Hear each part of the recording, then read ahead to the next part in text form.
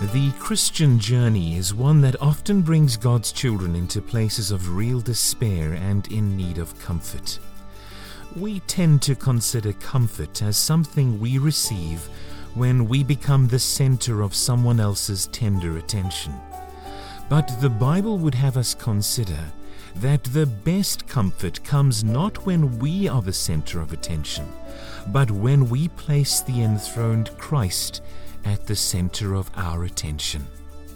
Welcome to episode 47 of Ask Spurgeon, where we pose another important question to the great Victorian preacher, Charles Haddon Spurgeon, and draw yet again an answer from his ministry while serving at the Metropolitan Tabernacle in London.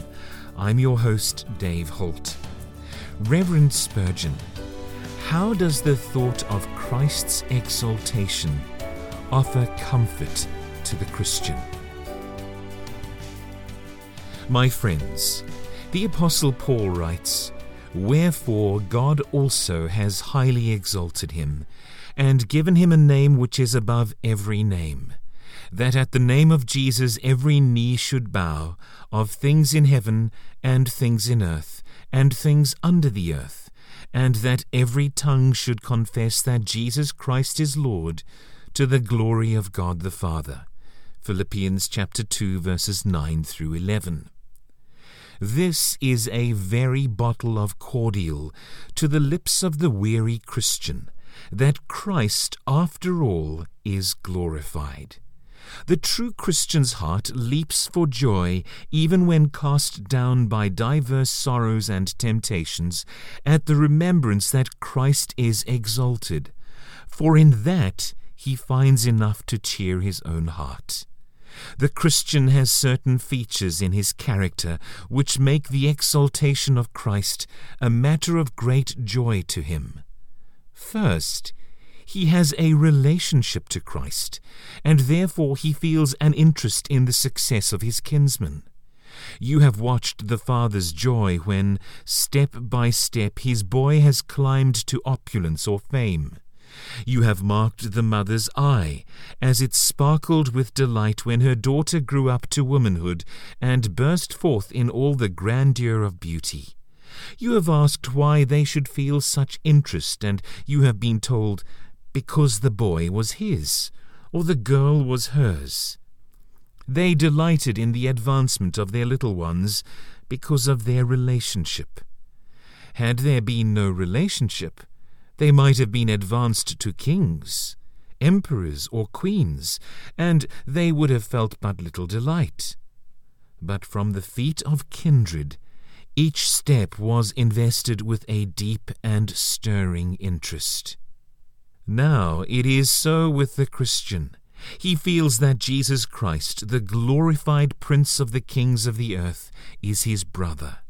While he reverences him as God, he admires him as the man Christ, bone of his bone and flesh of his flesh, and he delights in his calm and placid moments of communion with Jesus, to say to him, "O Lord, you are my brother." His song is, "My beloved is mine, and I am his."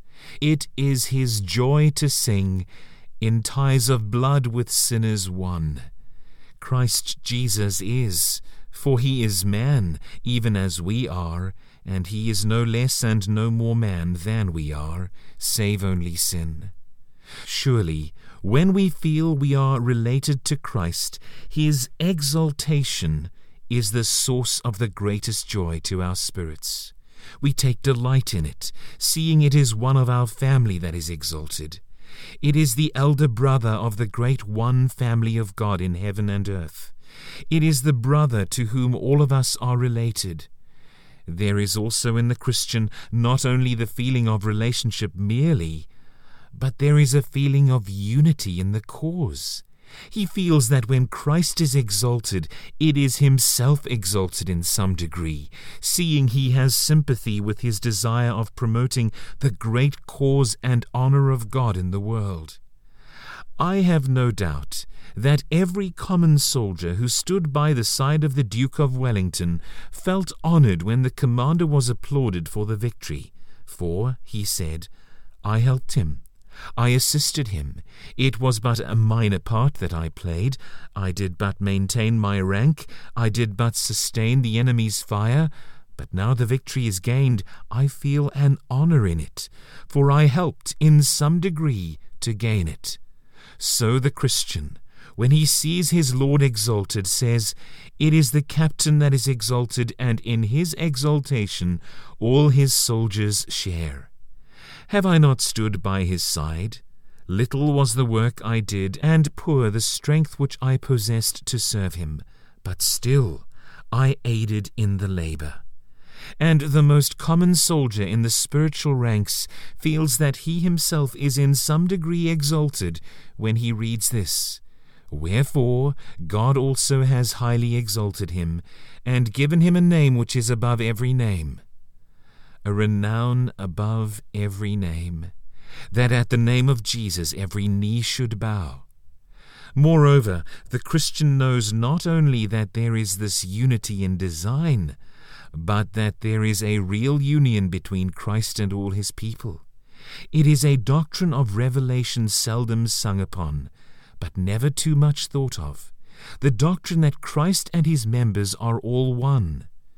Know you not, beloved, that every member of Christ's church is a member of Christ himself? We are of his flesh and of his bones, parts of his great mystical body. And when we read that our head is crowned, O rejoice, you members of his feet or his hands, though the crown is not on you, yet being on your head, you share the glory, for you are one with him. See Christ yonder, sitting at his Father's right hand. Believer, he is the pledge of your glorification. He is the surety of your acceptance, and moreover, he is your representative. The seat which Christ possesses in heaven, he has not only by his own right, as a person of the deity, but he has it also as the representative of his whole church, for he is their forerunner, and he sits in glory as the representative of every one of them. O rejoice, believer, when you see your Master exalted from the tomb, when you behold him exalted up to heaven. Then, when you see him climb the steps of light and sit upon his lofty throne, where anger's kin can scarcely reach him, when you hear the acclamations of 1,000 seraphs, when you note the loud pealing choral symphony of millions of the redeemed, think, when you see him crowned with light, think that you are exalted too in him, seeing that you are a part of himself. Happy are you if you know this, not only in doctrine, but in sweet experience too. Knit to Christ, wedded to him, grown into his parts and portions of his very self, we throb with the heart of the body. When the head itself is glorified, we share in the praise. We feel that his glorification bestows an honor upon us. Ah, beloved, have you ever felt that unity to Christ? Have you ever felt a unity of desire with him? If so, you will find this rich with comfort. There is yet another feeling which I think is extremely necessary to any very great enjoyment of this truth, that Christ is exalted. It is a feeling of entire surrender of one's whole being to the great work of seeking to honor him. Oh, I have strived for that. Would to God I might attain unto it. I have now concentrated all my prayers into one, and that one prayer is this, that I may die to self and live wholly to him. It seems to me to be the highest stage of man, to have no wish, no thought, no desire but Christ, to feel that to die were bliss, if it were for Christ, that to live in poverty, and woe, and scorn, and contempt, and misery, were sweet for Christ, to feel that it did not matter what became of oneself, so that one's Master was but exalted, to feel that though like a dry leaf you are blown in the blast, you are quite careless whither you are going, so long as you feel that the Master's hand is guiding you according to his will. Or rather, to feel that though, like the diamond, you must be cut, that you care not how sharply you may be cut, so that you may be fit to be a brilliant jewel in his crown, that you care little what may be done to you, if you may but honor him. If any of you have attained to that sweet feeling of self-annihilation, you will look up to Christ as if he were the sun, and you will say of yourself, O Lord, I see your beams. I feel myself to be not a beam from you, but darkness swallowed up in your light. The most I ask is that you would live in me, that the life I live in the flesh may not be my life, but your life in me, that I may say with emphasis, as Paul did, for me to live is Christ. You must seek and learn to live wholly on Christ, to sorrow when you see Christ maligned and dishonored, to rejoice when you see him exalted, and then you will have constant cause for joy. Sit down now, O reviled one, poor, despised, and tempted one. Sit down. Lift up your eyes. See him on his throne, and say within yourself, Little though I be, I know I am united to him. He is my love, my life, my joy. I care not what happens, so long as it is written, The Lord reigns. Amen. The Lord Jesus reigns. He reigns on high as glorious King, and there is so much to rejoice in that. I hope that this answer to the question, how does the thought of Christ's exaltation offer comfort to every true Christian, has been an encouragement to you. It was provided during the Sunday morning sermon preached on the 2nd of November, 1856, titled The Exaltation of Christ. Did you know that you can download a copy of All of Grace, an audio classic and worship experience by Charles Spurgeon for free on Audible by signing up to their 30-day trial membership?